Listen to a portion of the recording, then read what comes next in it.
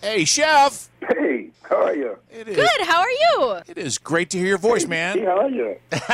You guys as well. We know you're on the big book tour, and I have to say, so if people haven't seen you yet, that the name of the book is perfect. Call me Chef, damn it. Of course they will.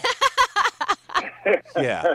They should know who you are, and you've done a lot of cooking. We're going to dive into that today, but was it easy to come up with this title for this book? You know, it was easy. I was worried that they wouldn't go for it just because of it, but I've always been saying it, and I kind of joke around with it. I'm a fun guy. I like to have fun, but the actual title was a metaphor, but it was something that happened because I was unlike a chef. Nobody took me serious. I was a young black kid from Mississippi with a country twang, and cooking was just a hobby. I didn't go to school for it. And so, the real chefs, when I say real chefs, the certified ones or even the ones that were kind of, chefs, sometimes they're a little arrogant. I wasn't that guy, but I was a big guy, so I was like, hey, get rid of all that. I'm not that person. I want to have fun, but I want to enjoy cooking, and I want the energy to be the same like it is with you guys. I know someone who you know. My friend David Montag was stationed with you at the Pentagon.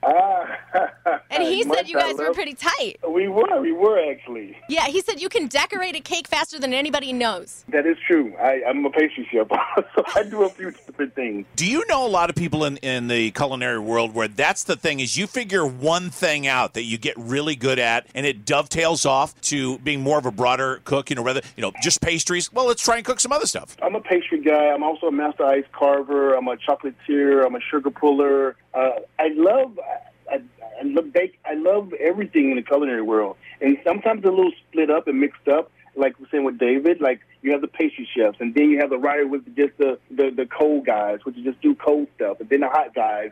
So it's kind of separation. But me, I was like, I want to touch everything in the house, even in front of the house where I'm just serving, because I want to get that whole experience. I want to know everything about it. Then my final thing was the foundation. How is it built? Right? What makes it run? What's the bottom line? So I tell all my guys in the industry, you can be the greatest chef in the world, but if you don't have that energy, if you don't know what's going on behind the books, you're just going to be that cook that's going to be struggling. That's understandable. Out of everybody that you cook for, because, man, you were around for a while at the White House, is out of all the administrations, I'm looking at the Clinton, the Bush administration, the Obama, and Trump administration, any picky eaters?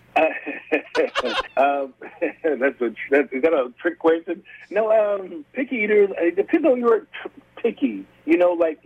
For instance, Donald Trump, he was a simple eater. I wouldn't say picky, but I'll say simple. Sure. Or Bush, who didn't like the broccoli. That was picky because he didn't want it even in the White House. Get it away from around me. Even Clinton, who actually loved burgers as well, and she didn't, so she had to watch him for that. But the Obamas, when I say picky, they were very proficient on their health scale as far as we want vegetables, we want X, Y, and Z, and here's what we want to do with it. Because they eat all over the world and for everybody. So you got to watch it. A lot of butters and a lot of creams are used in everything now. Who threw the best parties? The Obamas. They did. Awesome. It seemed like those were the most star-studded, that's for sure, because I remember the footage whenever they would show a party, and you're sitting there going, what, Stevie Wonder's in the house? And here's Paul McCartney. What the heck's going on? And you're cooking for all these people. That's a party. Yeah. No kidding. The energy was a little bit different. Nikki and I, we chatted about the guy that you know mutually, yeah, Dave. David. Is that you guys both were at the Pentagon when 9/11 was happening. What changed that day? I know that you're probably doing your regular thing, and that's a lot of food prep and whatnot. And then all of a sudden, 9/11 happens. Everything changed. I mean, when I say everything, the whole entire world changed.